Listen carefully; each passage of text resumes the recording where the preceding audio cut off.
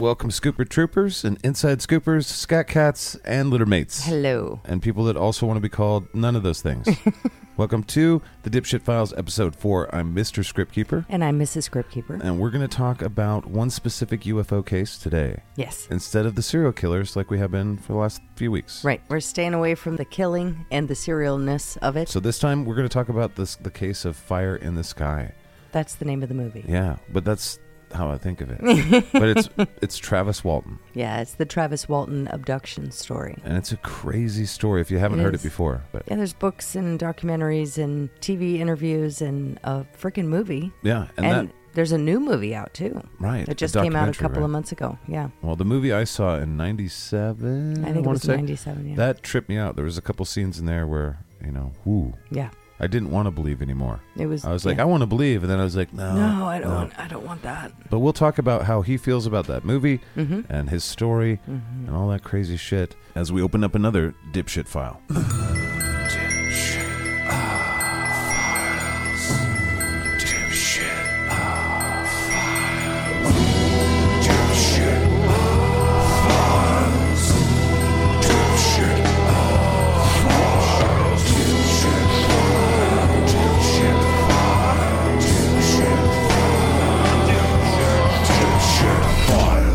Dipshit Files. So today is the Travis Walton story, and we're going to do our dipshit meter a little different today because it's for UFOs and it's already kind of outside of the box, and we'll go over that at the end of the show. And this one actually doesn't rank super high as far as what we consider the meter for this, which is very, very, very likely that it happened. But the story is fascinating, and it's a fun one to start with. And you're going to tell us a story. I am. But before we get into the story, we thought we'd talk UFOs in general for a minute. Well, since this is our first UFO episode, I'm going to kind of go into a little bit of information and things that I found in my research while I was researching the Travis Walton story. I came across a bunch of really interesting things that I wanted to throw in here. Quick history of UFO shit. UFO sightings date back to biblical times. In the Bible's book of Ezekiel, a mysterious ship is described as appearing from the sky in Chaldea, which is modern-day Kuwait. Strange sightings were recorded around Rome in 218 BC. A wave of mysterious apparitions showed up in 4th century China when a moonboat was documented floating over the country once every 12 years. That was interesting. That sounds fun. Yeah. A smattering of other unfamiliar objects in the sky were noted in Germany in 1561, Hull, England in 1801, and multiple times during World War II when Allied pilots used the term Foo Fighters. Nice. Not to be confused with the band. There goes my alien. To describe the odd circles of light pilots noticed flanking their planes during combat. That's where Dave Grohl got it from. The term UFO, short for Unidentified Flying Object, was coined in 1953 by the United States Air Force as a bucket term for unexplained sightings like these. That means aliens. Stateside sightings were hardly restricted to military flyover zones. Our grandpappies were seeing all kinds of shit. The first recorded UFO sighting dates to 1639, when long before the era of planes and satellites, John Winthrop wrote in his diary about a large, strange light in the sky that shot back and forth. I do think I saw a drunken angel today. By the time lightning. Wife. Yeah. By the time he and the other men on his boat got their wits about them, their vessel was a mile from where it had been when they first spotted the light. Damn. So a little bit. What was the timeline, though? It was a time. I'm not sure. I would have to. They felt like they lost time, though. They did. They felt by the time. Yeah, they just felt like they lost time, so that was kind of like one of those... Well, fuck them, I don't believe them. Loss of time things. I think they were drunk. This was... Probably had scurvy. A long time ago. Yep, scurvy times. They had scurvy. So since its founding in 1974, the National UFO Reporting Center has documented around 90,000 UFO sightings. What? With almost 95% of those sightings easily explained away as military tests, weather balloons, or other regular terrestrial activity. So NU Force, New Force's 24/7 hotline has a ranking of the states with the most reported UFO sightings, with a data set that includes, data set I appreciate that includes reports dating back to the 1400s. I looked at that when I was working for Time Suck. Oh, for yeah? the Secret Suck a couple times. Yeah. I wanted to see certain states where they ranked. Yeah, it's interesting. The Northwest is always high with... it was super interesting. There's always military bases in those states, too. But there's military bases in every state. Well, there's pretty much. It's the U.S. So over the past 70 years, Arizona, which is the area that this story that we're going to be doing is located in, has been home base for thousands of reports of UFO sightings and alien abductions. While a number of incidents have made headlines, two of the most talked about events include the reported alien abduction of Travis Walton in 1975, which we're covering today, and the Phoenix Lights, an event that took place on March 13th, 1997. I love that story. It was so interesting. Yeah. I remember watching it, not live, but that day. Yeah, it was really or interesting. Or the day after kind of thing, yeah. Arizona's long been known for its mysterious lights in the sky. Arizona has some data to confirm it's a magnet for possible UFO events. An analysis recently done by the website Outforia, which is, I've never heard of them until I started doing research on this. I've never heard of them either, yeah. But they found Arizona has the seventh most sightings for unknown flying objects in the country. And that article was published December 21st of 2021. Oh, so they're keeping up with it. Yeah. Nice. Yeah. So they pulled their data from the National UFO Reporting Center and pinpointed some of the biggest hotspots for paranormal activity in the sky. And I thought this was interesting, so I wanted to throw it in. All right, let's hear it. The first documented image of a UFO was captured in 1870 on the summit of Mount Washington in New Hampshire. More sightings were reported. Somebody paint it or something? The first documented image. Like somebody paint it? Like, is that a photograph? Oh yeah, it was a photograph. Son of a bitch! Yeah, what? they used to do metal. They used to do metal photos. Okay, I know. Okay, Yeah. I think I know that one. Dumb. Yeah. So more sightings were reported at Mount Rainier in Washington in 1947, and of course several in Roswell, New Mexico. But 47 was, I think, where they got the 19 UFO, the disc shaped. Yeah. Everybody was the flying I think saucer that's term. the saucer term the came Rainier from that. one. Yeah. Yeah. That's our Washington State claim to fame. We like it. Yeah. We're proud of it. Well, since then, countless numbers of unusual shapes in the sky and their supposed inhabitants have been exhaustively reported without sufficient explanations beyond the possible existence of extraterrestrial life. That was a quote from that place, that website. A surge in eyewitness accounts reported even more sightings along with attempts to protect against invasions and abductions.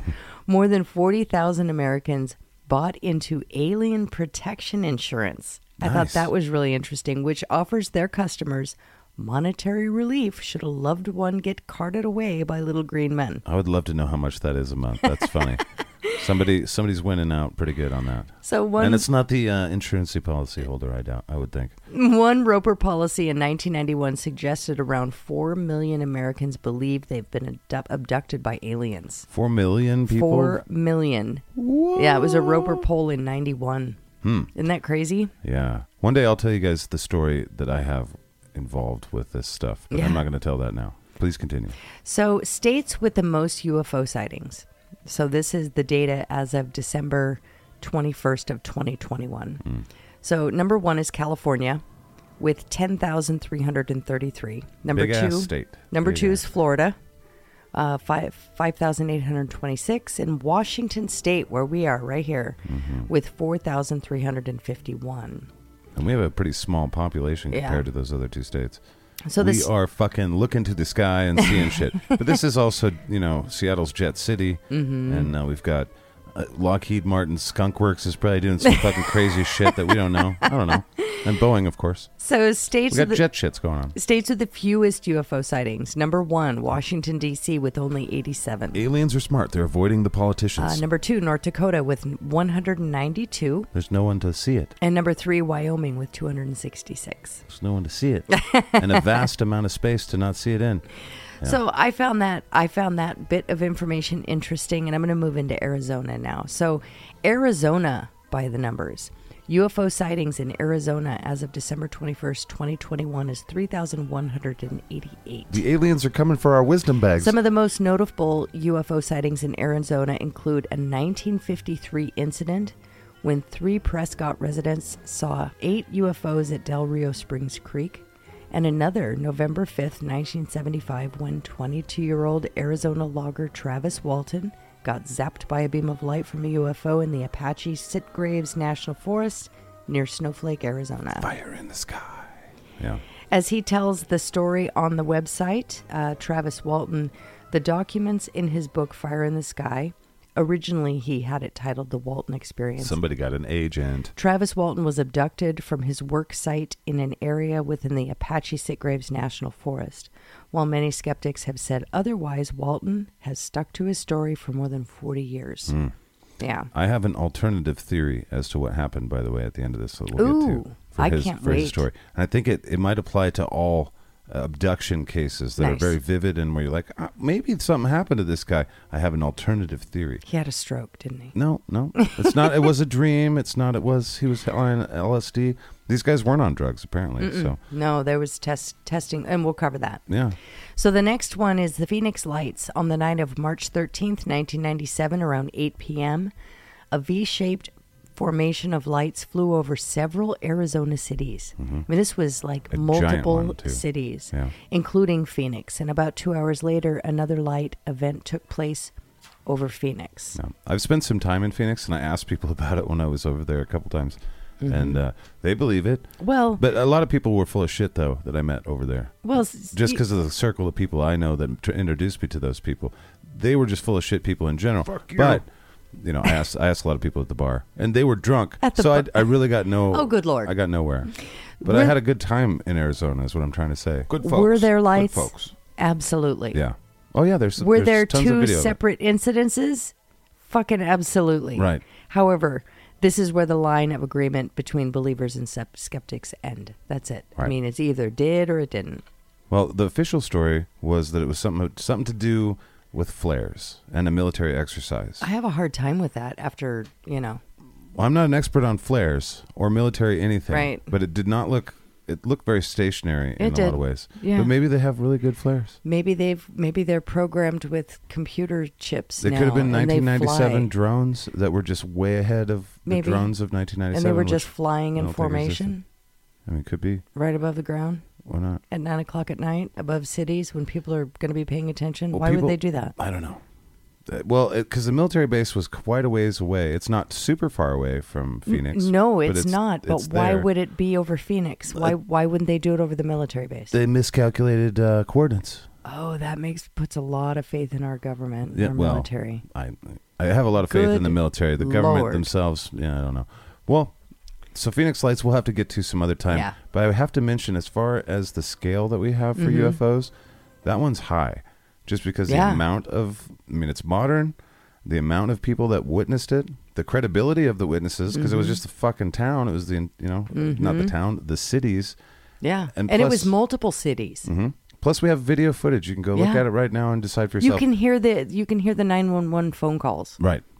Yeah. Very interesting, too. Very interesting. It's 1997 video footage, though, so it is potato-ish, but it's, it's still up there. And you can tell, ask yourself, if you look at those lights, do those look like flares of any kind that you've ever seen ever? Yeah. And do they have those flares now? And if they do have those flares, have they been public about them? Yeah, but then someone could be like, "Oh yeah, dude, they've had them since 1997. You jackass."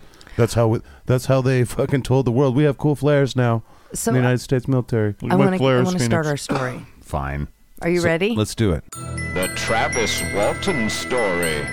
On November 5th, 1975, 22-year-old Travis Walton was part of a 7-man logging crew in the Sitgraves National Forest near Heber, Arizona. Kind of east central. After a long day of work, darkness had fallen and they had packed up to head home. Driving along the logging road, they all saw a bright light off to their right. If it was about, it'd be starboard. When they got closer, they saw a bright saucer-shaped object hovering about 20 feet over a clearing. Pooped him. Now, just for logistics, their drive home was about 30 miles.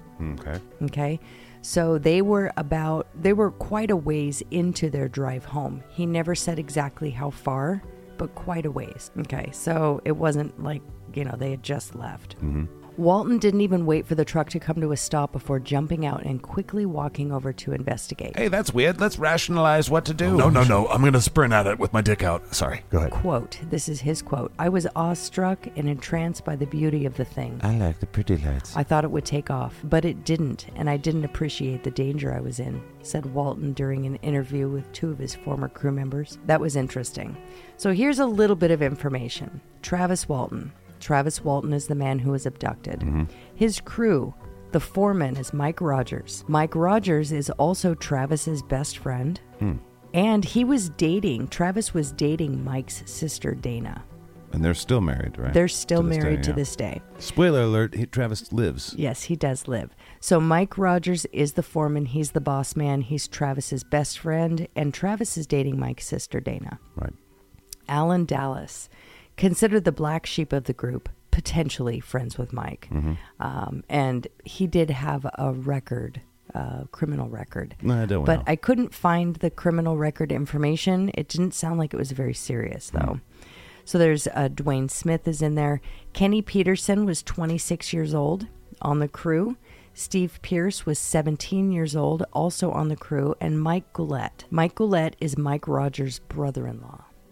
So it's kind of like a family and friends thing going on here. Small little crew. Yeah, little crew. Some young loggers, guys. Mainly just young going guys, sounds like. Yeah. As Walton gets closer to the glowing object, the crew started screaming at him to get back in the truck. Get back here, you dumbass. He is struck by a bright beam of light and is sent flying several feet backward as if pushed by an unseen force. Well, that's what you get, dumbass. Fearing Walton had been killed, the others fled the scene in a blind panic. And at least one of them had poop in their pants. About a quarter mile up the road, Rogers, Mike, the foreman, he stops the truck and decides to go back to the spot to retrieve Walton. And I assume possibly fight aliens. But Walton is nowhere to be found. Thank God he didn't have to fight those aliens. Making their way back to town to report the incident, the loggers stopped at the end of a dirt road to change their poopy pants. To place a call by payphone. And poopy pants. The first officer arriving on scene is Navajo County Sheriff's Deputy Chuck Ellison. Ellison notes how upset all 6 men are, and he does his best to get close enough physically while he's talking to these guys to smell marijuana or alcohol. However, he detected neither. But he did smell poopies. After talking with each of the crew members individually, Ellison calls in his superior, Sheriff Marlon Gillespie. Gillespie brings in backup. Due to the fear he sees in all the crew members, he knows they've seen something. He's just not sure if it's what they've done or if it really was that they thought they saw a UFO. Right, they were amped up about something. Yeah, they were all very animated. His main concern was finding the missing man, Travis. Gillespie decides to take Mike, the foreman, and 2 volunteers to go back to the spot, and then sends the rest of the crew back to Snowflake, letting them know they're expected to remain in town. Well, I'd like to believe in the UFOs. It's pretty obvious you killed the kid. Why don't you stick around? Mike Rogers, Alan Dallas, and Kenny Peterson led the sheriff and his deputies back to the spot of the sighting. And they're all ready to fight fucking aliens at this point. However, there's no trace of Travis. Not only that, but the sheriff made note that there were no footprints, no tire tracks, no aliens, no odors, no burns, nothing. Especially no aliens. Without the use of high-powered lights, there was no way to search for Travis in the dark, so they decided to wait until morning to form a search party. Throughout the night, the crew's friends and family are alerted to the situation. Travis's older brother Don was informed by their mother that Travis was abducted by aliens. Yeah, Travis was abducted. What do you mean, Mom? And the aliens finally got him. You sure there might not be another explanation? Well, it could have been Bigfoot. Sorry about that. Go ahead. Don didn't know what to think. My family's nuts? He was kind of dumbfounded.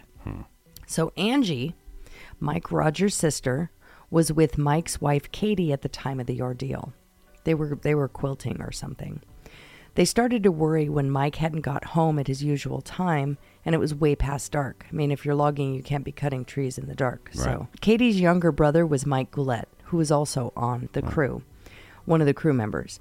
And when the 2 finally did arrive back to the house, they shared the story with the ladies. Katie, Mike, and Angie's little sister, who was dating Travis at the time. Hey, Katie, weird story about Travis for you. And she is informed of the fact that her boyfriend has gone missing, presumably abducted by aliens.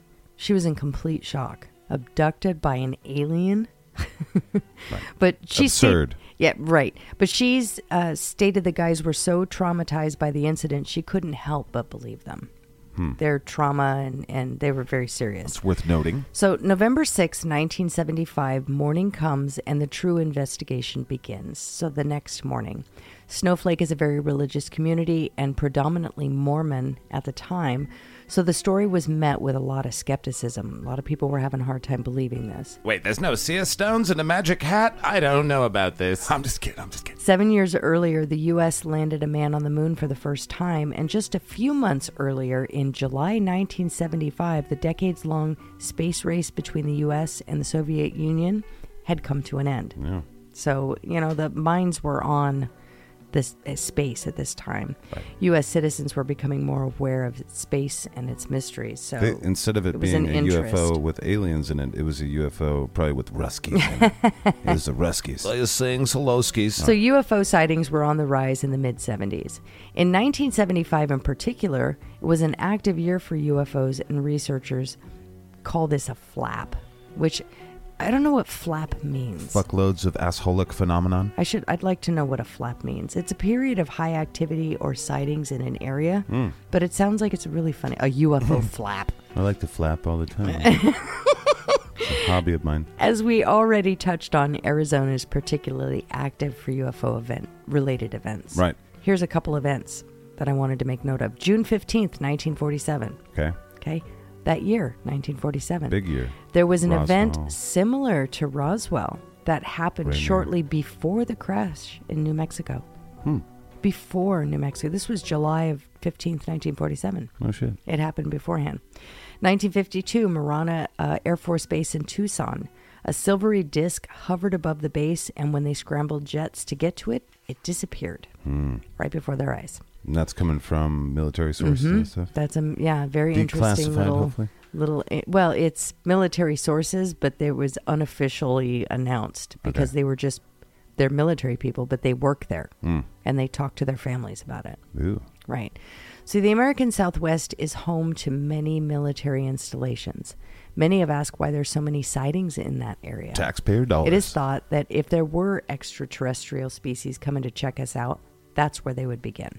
Also, all the cool planes that we can't, explain. Right. It really was a lot of the stealth bombers and, the SR-71 Blackbird and stuff. A lot of the sightings, they're like, it's way too high to be a plane. It's like, yeah, it's a spy plane. It's like, yeah, it's a big triangle thing. You're not even supposed to hear it, really, but you heard it. You fucking... Yeah, well, they got to work on that. Yeah. So when the sun rose over Snowflake, Arizona, a massive manhunt for Travis began. Helicopters, canines, large search parties covering large swaths of the area in which he disappeared. Travis's older brother, Don, who was a Forest Service employee, was also part of the search party. Okay, I need to make a side note here. This town was small. The population at the time was just over 5,600 people.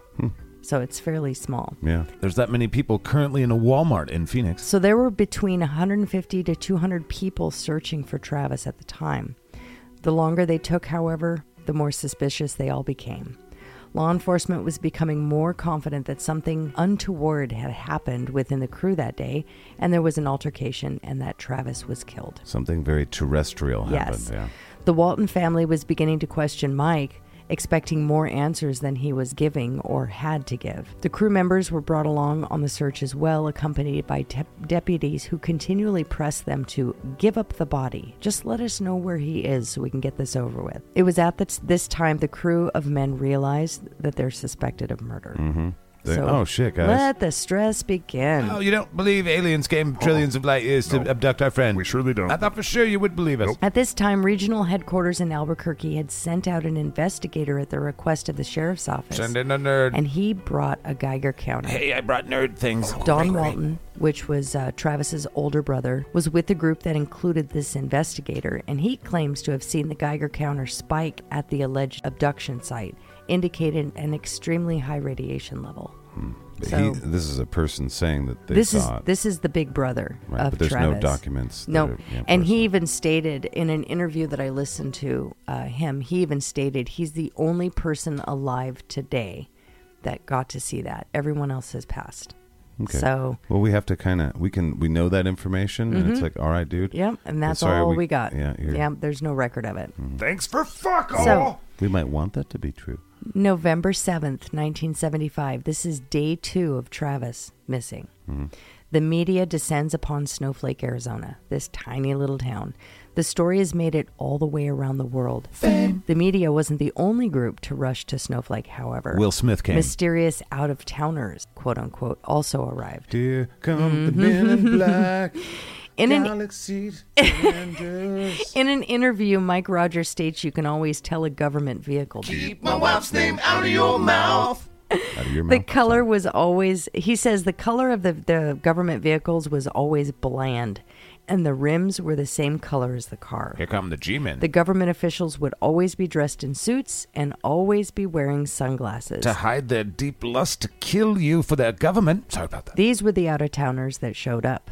It was suspected by the town members that the government was showing an interest in this event. They wanted to see if they could tax it somehow. November 8th, 1975. They're coming to Save us with their powers of taxation. Day 3 of Travis I missing. apologize. The crew is now beginning to feel the crushing suspicion of law enforcement and the entire town's population.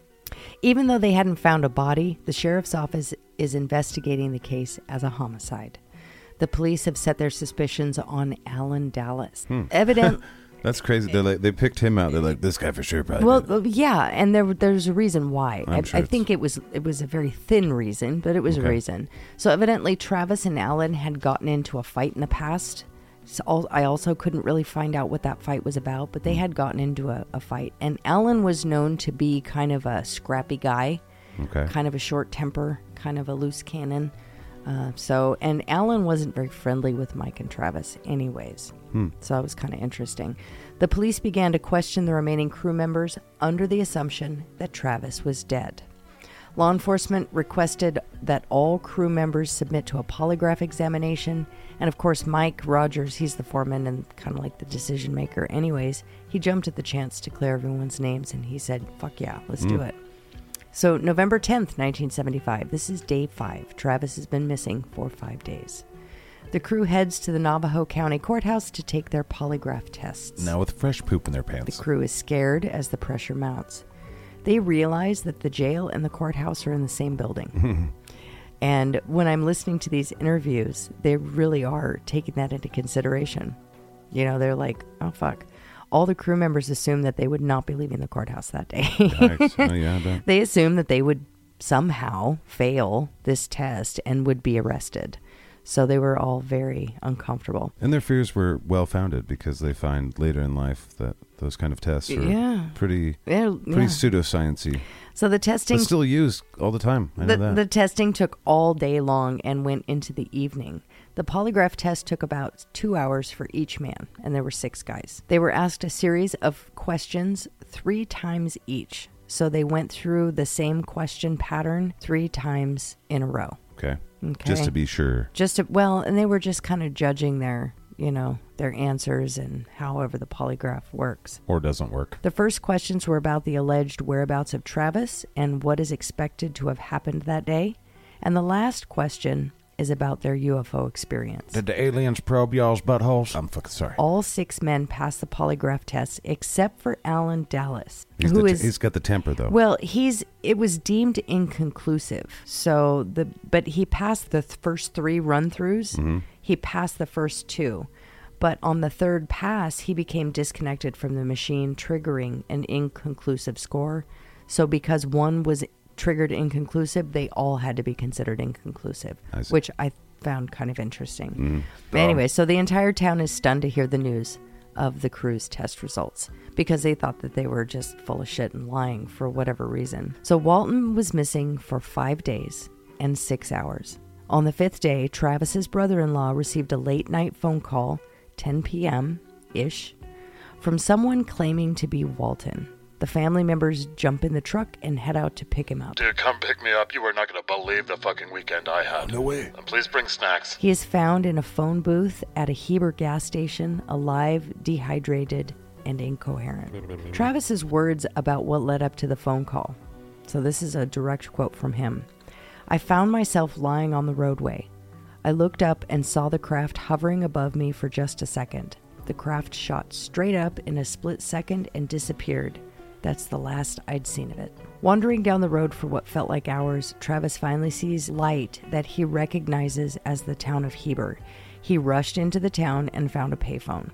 On his way back home, he struggled with the reality of his experience. He's in the truck with his family. They came in and retrieved him. Right. The biggest shock for him was to discover the brief amount of time for his absence was actually 5 days, and his crew is now suspected of murder. The operator who dispatched the phone call from the payphone to Travis's sister's house listened in on the phone call. Now, this is in the 70s. This is when we still had operators who actually sat at a board with these plugs and would connect phone calls. So they could listen to... They were standing by. Yeah, well, they were listening to all kinds of stuff. Right, yeah, they sure were. She recognized the name of the collect caller. He called collect because evidently they also picked his pockets because he didn't have any money in his pockets. As an alien would. They're like, let's collect. We collect change. And so she listened in. We have a high overhead. She listened in, and she knew this was going to be big news because she recognized the guy's name. So she immediately called the sheriff's office and told them what had happened. However, Travis's family made kind of a blunder when they decided not to inform the sheriff's office right away that Travis had been found.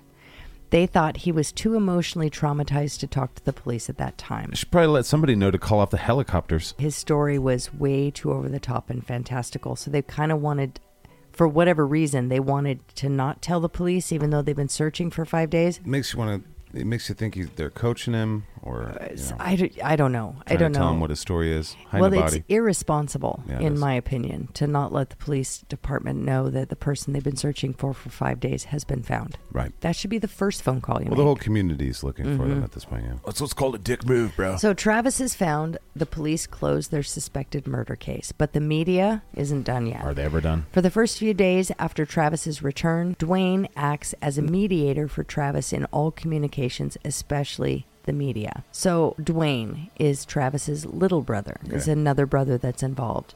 Before long, the news makes it around the world. Dwayne is determined to protect Travis, who's in an extremely fragile emotional state at this time. So he's doing all the communication stuff, and he reaches out to the Aerial Phenomena Research Organization, or APRO, a Tucson-based UFO investigative group.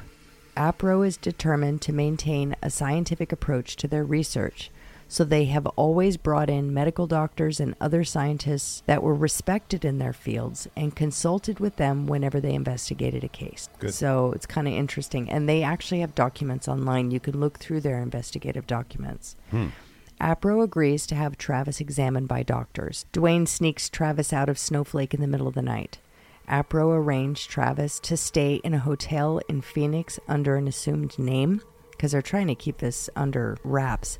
Everything is moving forward in secret. They want no intrusion or information leaks. They're trying to keep this as scientific as possible, really. We'll be the judge of that. I mean, scientists, not me and you, but scientists. They want the quiet of anonymity, so... It's also kind of like dent.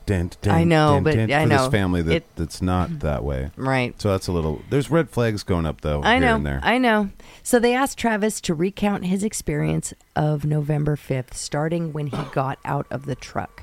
Travis Walton's experience. He talks about the sounds and the rumble in the air. He assumed for some reason that the craft would disappear before he got a good look at it, so he was in a rush to get a closer look. Which is similar to what I recommend people do when they see a bear or a timber wolf. Or a moose. Yeah, or a moose. He moves forward to the hovering object, and the sounds get louder, the lights get brighter. The way he described it was interesting. The ground and air was vibrating like a heartbeat. And it reminded me, when he was explaining it, reminded me of, we have loud thumping stereo vehicles that drive by our house every once in a while, and you can feel them before you hear them. Mm-hmm. And one of these days it's going to break a window. But anyways, it's what it reminded me of when he was explaining that. As long as they stay off my lawn. So then the craft began to move, and he was startled, so he jumped for cover. When he rose up again, he felt a stunning force, quote unquote. The next thing he remembers is waking up on the side of the road. That's all he's got. To make sense But there's so much more to the story. Right. So to make sense of the last 5 days he was missing and find out what had happened, he agreed to undergo a controversial technique called regressive hypnosis. Right. This is where I fall away. Yeah. Prior to his hypnosis, the doctors perform a battery of tests. Blood and urine samples were taken and submitted to the county medical examiner's drug screen. They did this on purpose because it was extremely good at detecting drugs and alcohol, but it was the county medical examiner, so they weren't on either side. They didn't know what was going on, and they were testing for their own workers, basically. Oh, yeah. So they're really going to dig. That's the rumor. But nothing was found.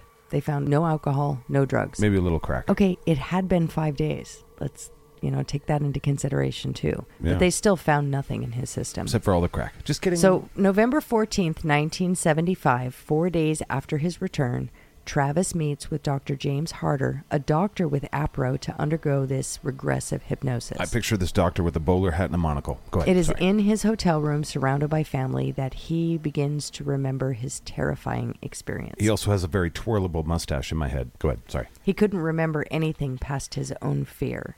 So the doctor was trying to get him past that. Every time he tried to remember, the fear would make it so that he was basically, that's all he remembered is just being fucking scared. Right. The doctor takes him back to the point of entering the ship and all the way through 5 days of quote-unquote terror. Here's the interview. Okay. Travis Walton's interview. Now, I'm going to tell this interview in first person most of the time because this is actually Travis's words. Okay. So the doctor... And I'm going to play Dr. Schmoggy. Okay. Tell me about your butthole. So the Poor little doctor... Travis. The doctor, all he says in this is, tell me what you see, okay? Tell me what you see, Travis. Travis, I was laying on my back. I came to slowly, Oh, and I Travis. thought I was in the hospital at first. There was a bright light above me, and I looked around at the small space around me. There was something heavy on my chest, and it was also emitting light. Hey, sorry about that. I looked around again and saw that what I thought for a split second were doctors in surgical masks. I mean, kind of, yeah. But then realized they weren't human. Fuck. They Real were quick. Anything other than you wake up in a thing that you think is a hospital and you see people that you think are doctors. Yeah. And then you're like, oh, that's not what this is. There's zero Fear. things that are okay after Fear. that. Yep, Just exactly. throwing that out there. He said they were about 5 feet tall, had white skin, small features except for large eyes. I'm feeling pain and suffocation, and the beings don't seem to feel any emotion at my condition. They actually seemed threatening. Hey, don't be afraid, little earth ape. I'm just hurting you a little bit. Just a little bit. I freaked out and jumped off the table. When I did, the device on my chest fell off. I grabbed a rod type thing and started swinging. I was so scared. I wish you would have brought that rod home with you so we could see the rod. For us to do much with your story, we need to fucking run! To my surprise, the beings just turned around and left. They're like, yeah, fuck, whatever. They just left me alone. The dirt monkey from Earth is doing the dirt monkey stuff again. They just do. That's all they do. At least he's not throwing his poop at us like they used to. And in all the hubbub, they didn't forget to take the rod. I started looking for a way out. The whole craft was lit dimly and the air was insufficient. I was struggling to breathe. I came across another room and it appeared to be empty except for a single chair. I noticed the light in the room shift. There was a hologram or a viewing of a star map. You couldn't see the image or points of light until I got really close to the chair. On the arm of the chair was a screen and what appeared to be buttons, or at least I assumed they were buttons. Kind of how Fax would push all the buttons. I thought maybe they would open a door, so I started pushing them and nothing happened. Oh, that's a good idea. Just start pushing random buttons. Yeah, exactly. I know I have to get out of there, so I start to look for another way or a door. That's when I realize I'm not alone in this room. Yes, Dr. Smokey here to talk about Dr. Smokey's beard and ball hair oil for humans. It looks like a human blocking my way. Dun, dun, I immediately assumed it was Air Force or NASA or something, and they were there to intervene and take me away from the creatures. Oh, but fuck. This was a very human-looking person, but in a suit and helmet. You could pass them in a crowd and never really notice. See, wait, real quick. He's thinking about NASA and the military and shit in this situation. So he's a person that has some sort of history thinking about UFOs and shit. He must, yeah. Because that's, I mean, for the story. Unless, Right. of course, this happened. But you know what I mean. It's like... Right. Right. Well, if you're assuming you're on a spaceship, the only people who are going to save you are NASA. Well, I would assume there could be Superman. Here come the men in black. There could be the Avengers. Galaxy Defenders. They're not going to help you. They're going to flashy thing you and tax you and make fun of you with the dog that talks. Alrighty, so you could pass this person in a crowd and really never notice. They looked very human.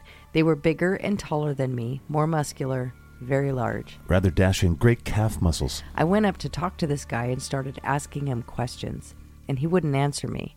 When I started getting upset and yelling louder, he just remained unresponsive. So the being took me by the arm and led me down the hallway to another room.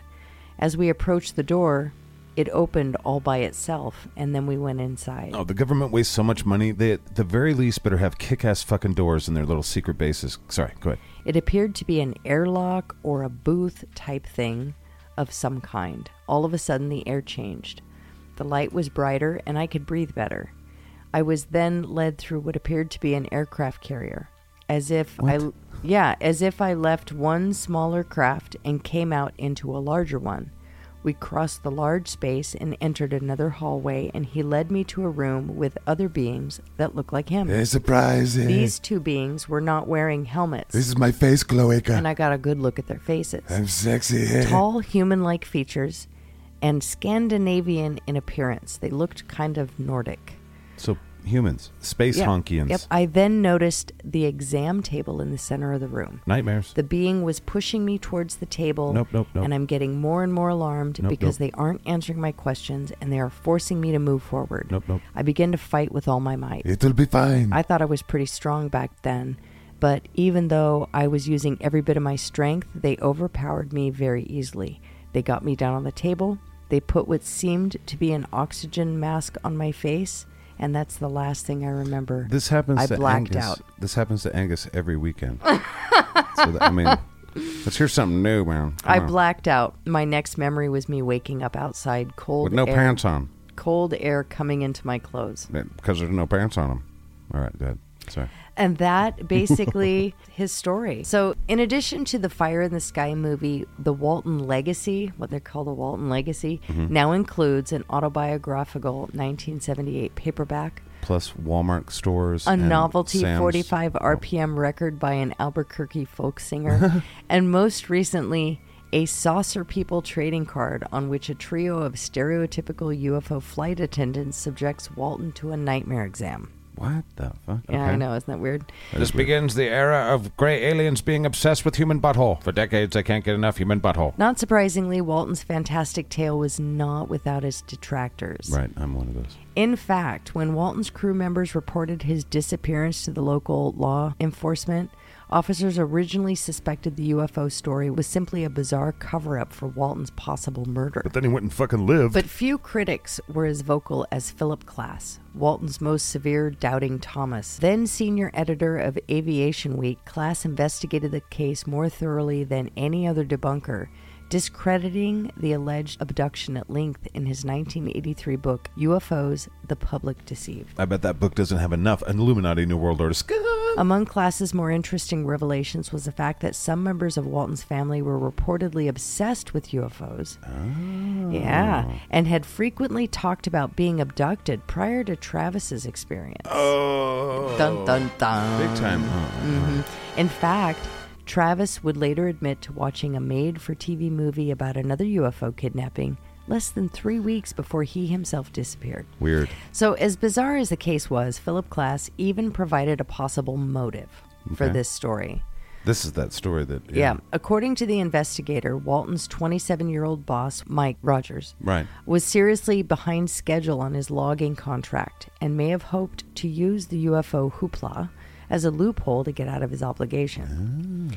Travis states that they had actually completed 80% of the contract, and they were actually nearing completion. They were the completion date. He says, we wanted to get it completed before the snow began to fall, so we were pushing. And if you think about it, it was early November. But everybody that's fucking off and they are behind, That's what they say anyway.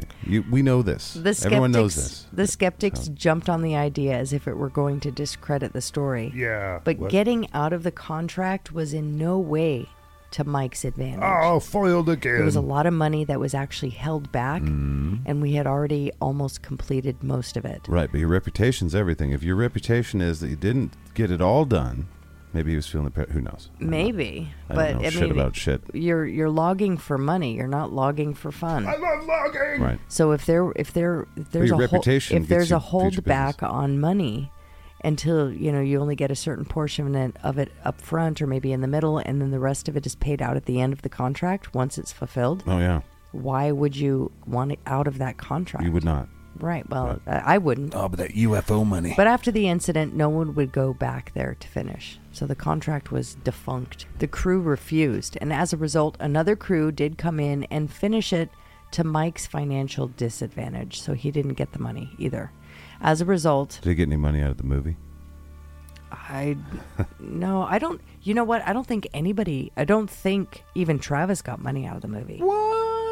No, his was a book thing. Well, that's not... Well, okay, that makes sense. Right. And the lesson here is get a good agent. So basically, reached out for comment. The former logging boss, Mike Rogers, dismisses Class's story as complete bullshit. Mm-hmm. That's what he says. It could very well be. Or it could be my alternative hypothesis, which we'll share into the end here. I'm interested in hearing what you have to say. So Class is quoted here as saying, if the incident was not a hoax, then the UFO had behaved as if it were following a script prepared by Mike Rogers and Travis Walton. They pulled off some Spielberg shit.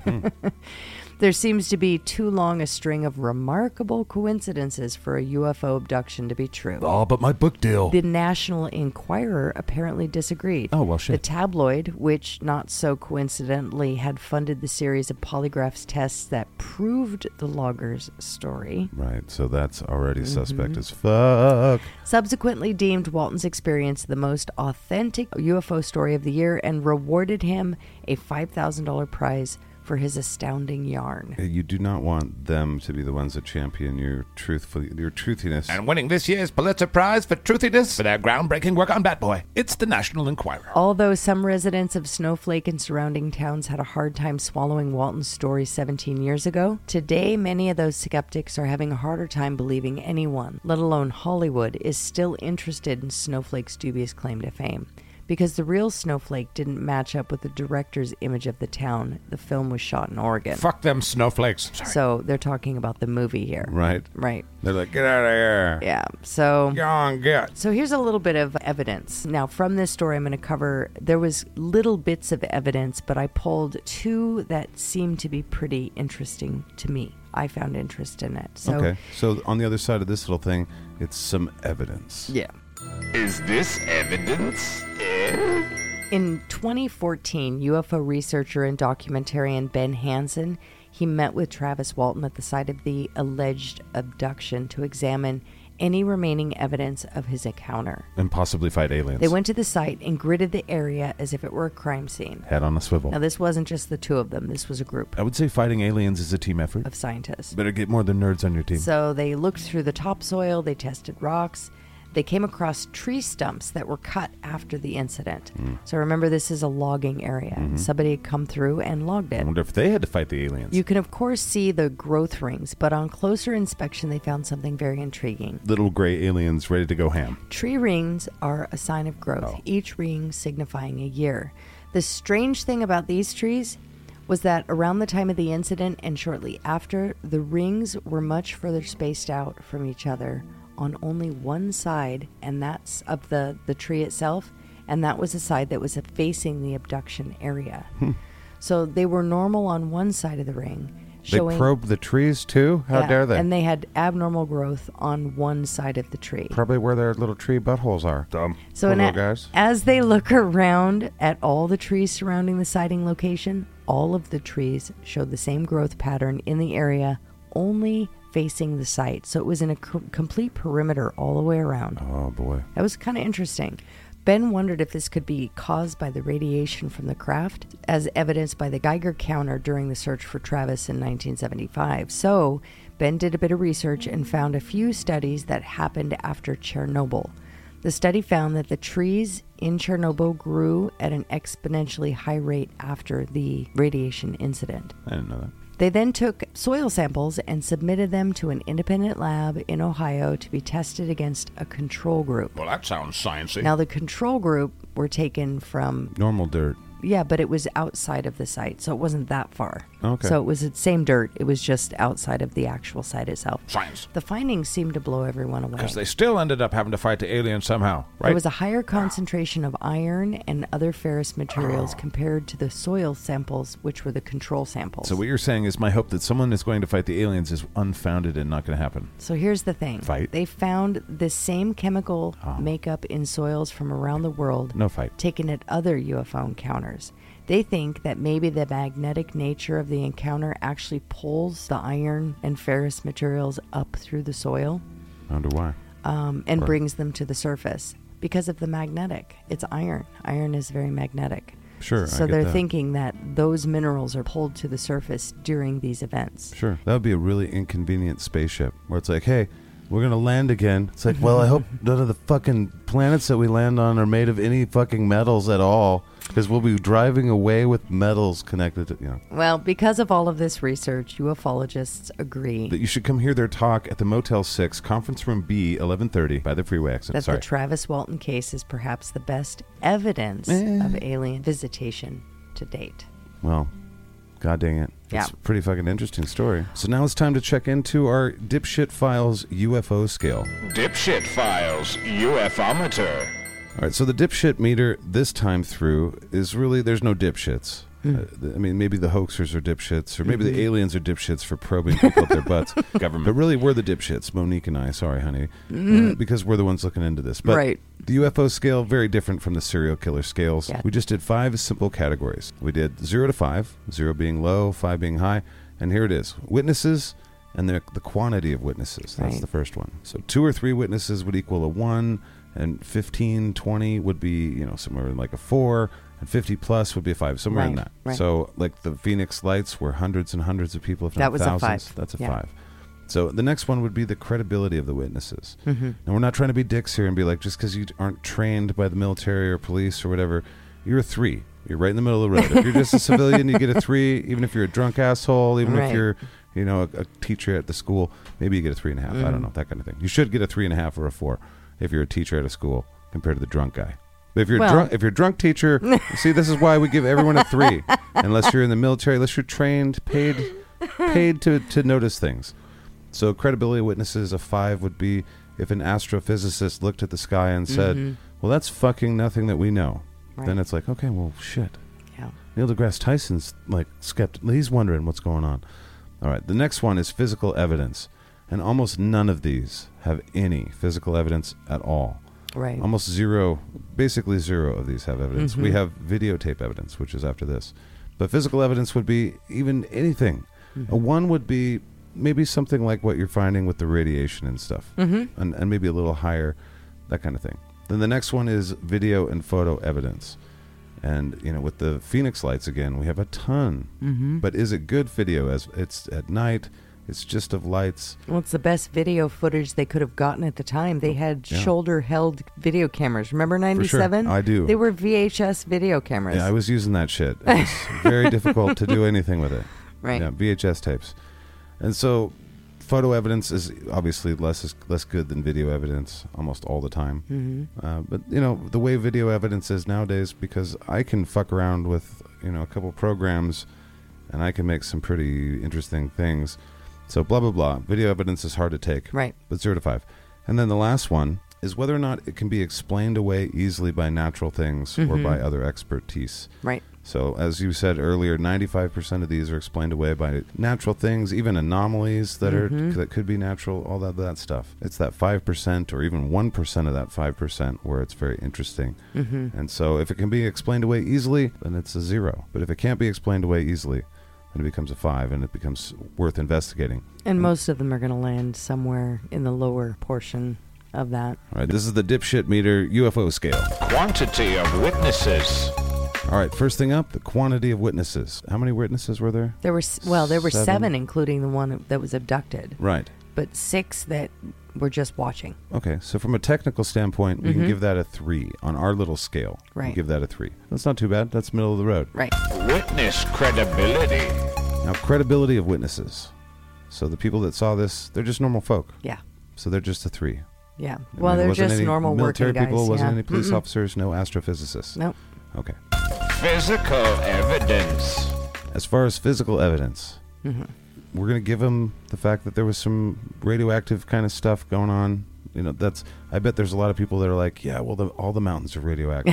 Right. Well, things happen, and, you know. Yeah, there is coincidence. Radiation that comes from the Earth itself. Of course. That's just kind of a high amount of radiation in that one spot. In the which was exact kinda spot interesting. that they claimed weird shit happened Yeah. that felt magnetic, yeah. Plus, the evidence didn't come out until 2014.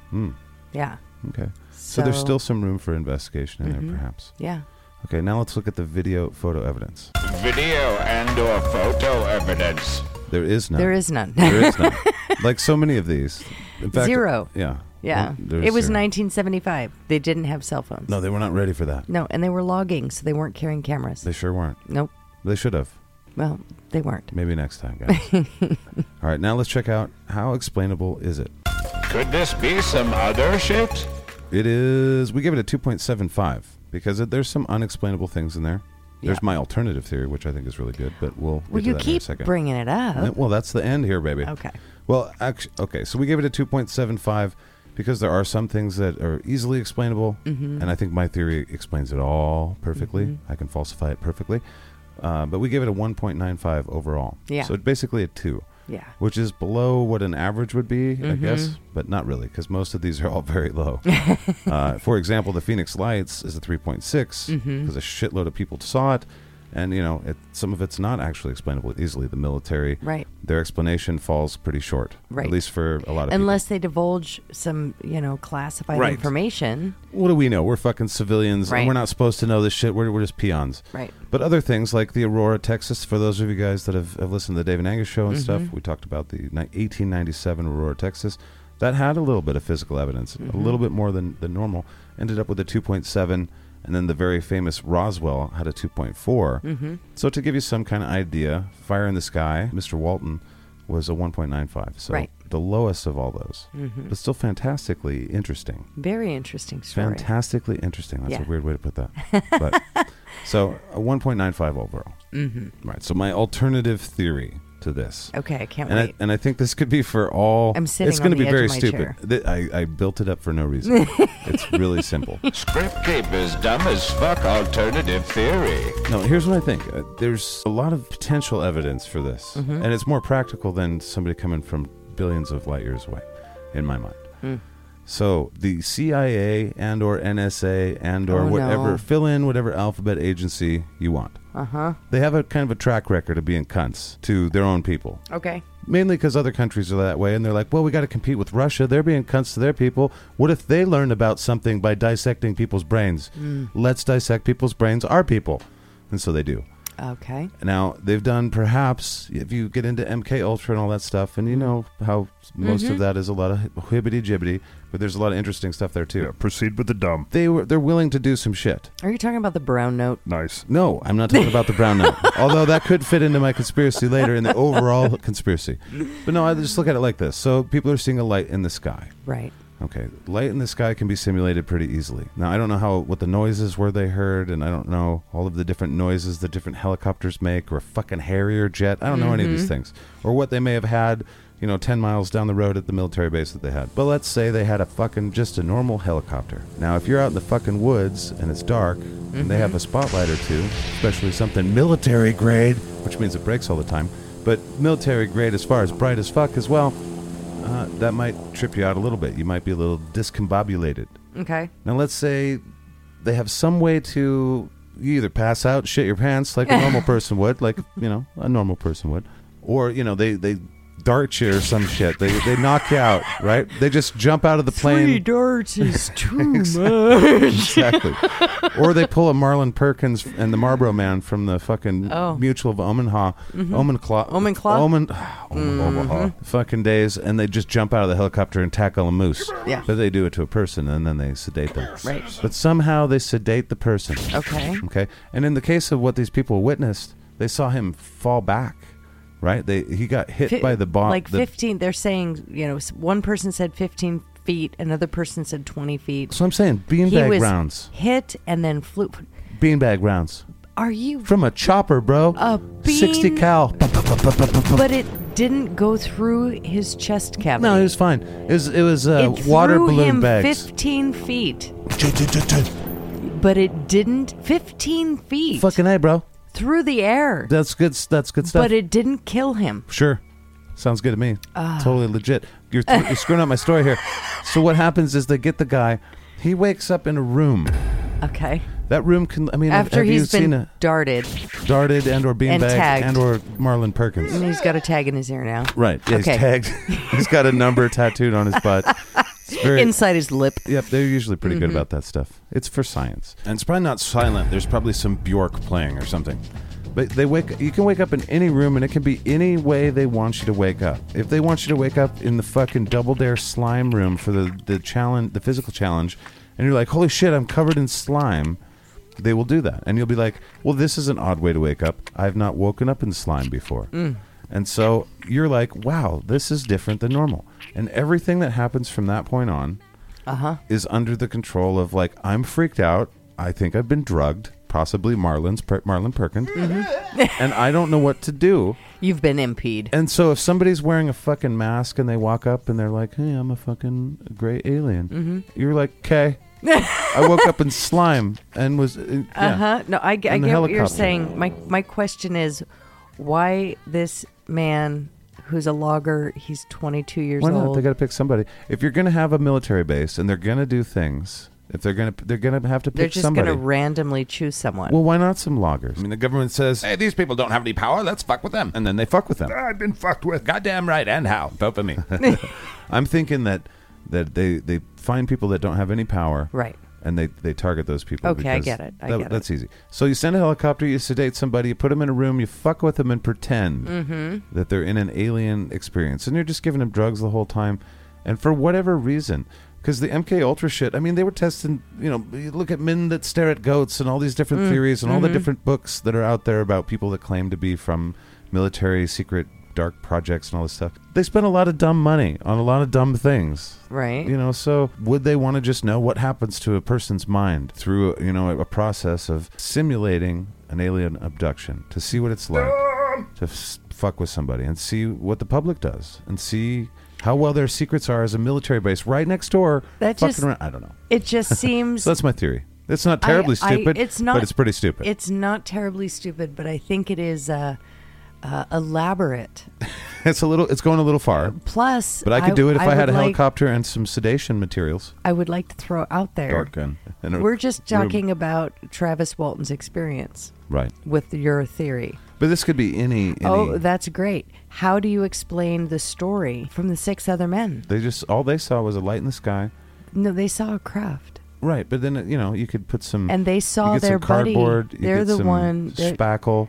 Okay, how did they get him to ceiling fans. stick to their story? The one thing that the men in black can do better than anything is threaten people. And be like, here's what you're going to say, motherfucker. So or do you I'm think... fucking kick your ass. So do you think that That's what the CIA does that best. theory is pretty credible then?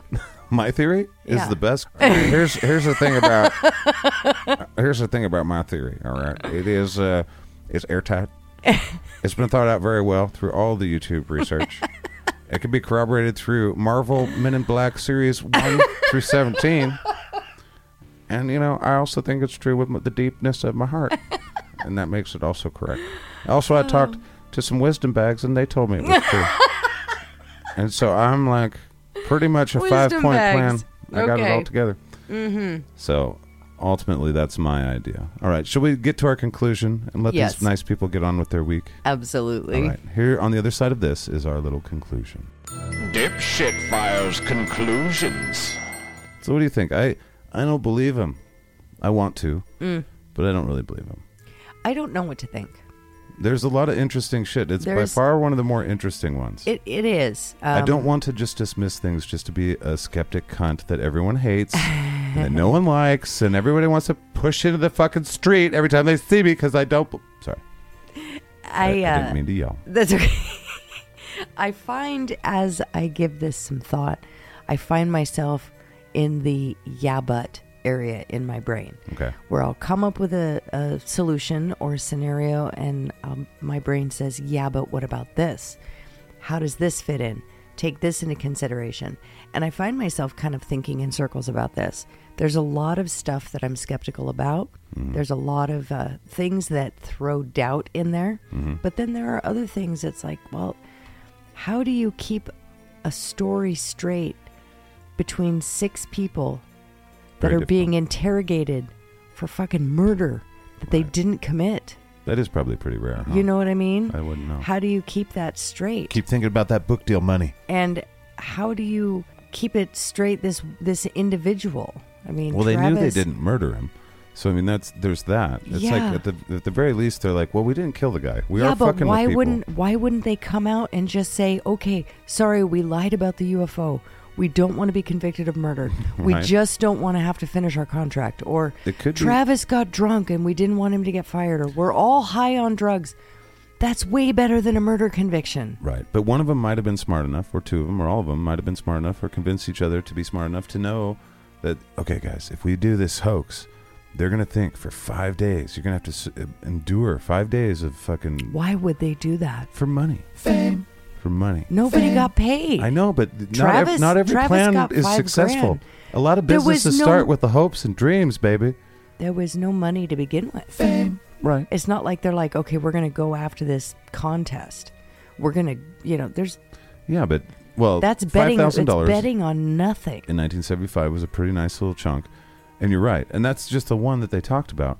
Because there's book deals. Guaranteed got paid magabuco for the book deal. There was probably shopping for that fucking thing.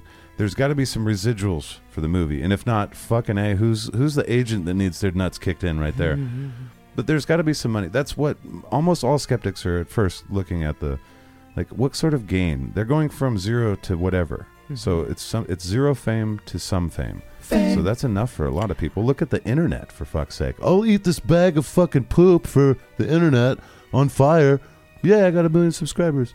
You're on fire and you have poop in your mouth. Yeah, well, I did it. Well, it's like the alien thing is more respectable than poop in your mouth on fire. Travis. Come on. Nothing. Shit. Poop on the mouth on... okay. Travis was the... He's not poopy mouth on fire? Come on.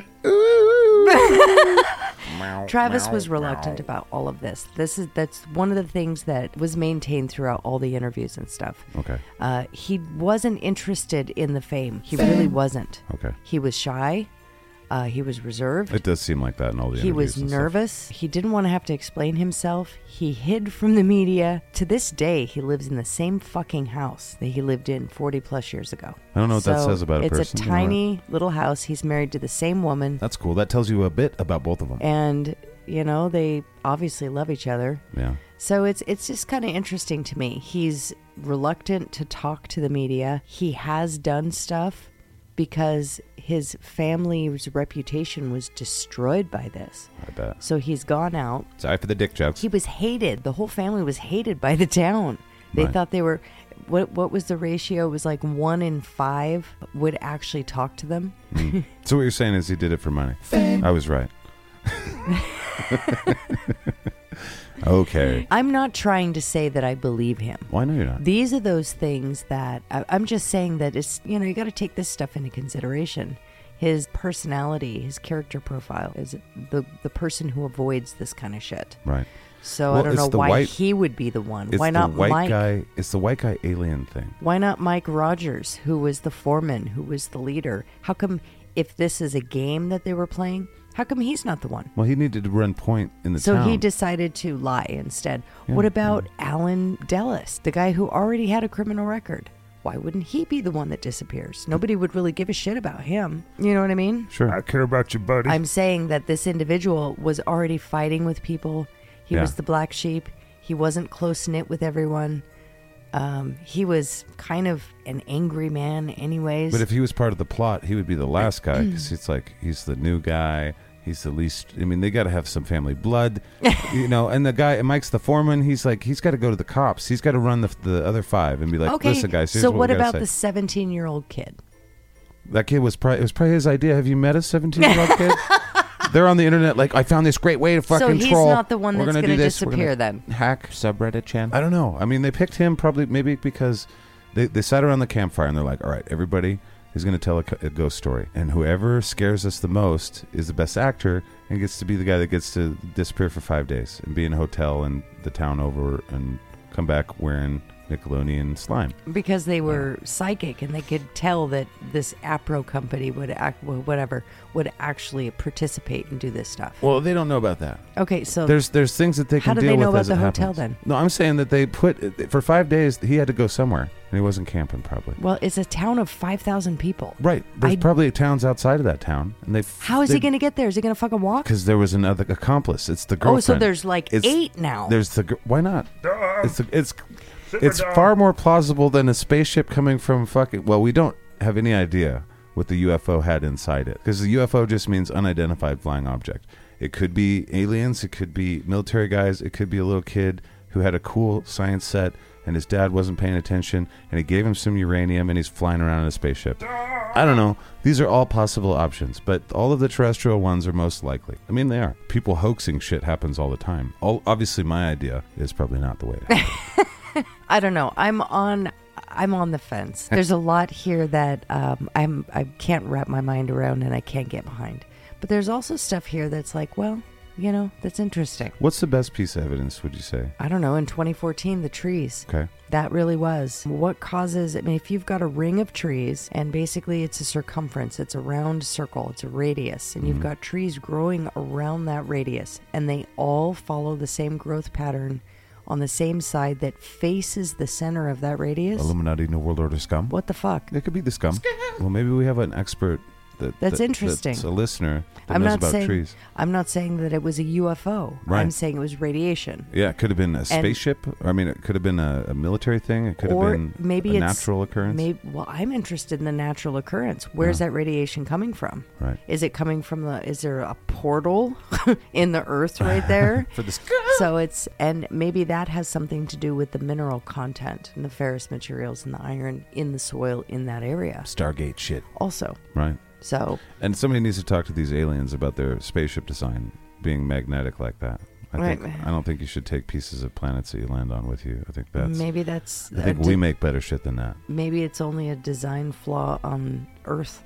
Well, I wouldn't. Maybe you require magnetics to bend space and time. And they're like, "Oh fuck, that's a good point." It's like, "Oh fuck, we have to go to Earth, Earth. We got to get dirt all over us." Yeah, that's why they're looking for gold. Gold isn't magnetic. She knows too much. Fucking A, bro. Get the flashy thing. All right, well, I think we figured it out. Aliens are for sure true. They for sure came to this guy's house in 1975. These guys weren't making it up at all, and they fucking. All right. I mean, that's the way it was. This was a fun story. This was fun. Yeah, I enjoyed it. We kind of ended up on kind of different sides a little bit on it. A little That bit. was fun. I love it, and I love you. I love you. And thank you guys for listening. Mrs. Scriptkeeper and I will talk at you in the future. It'll seem like the present. Yes.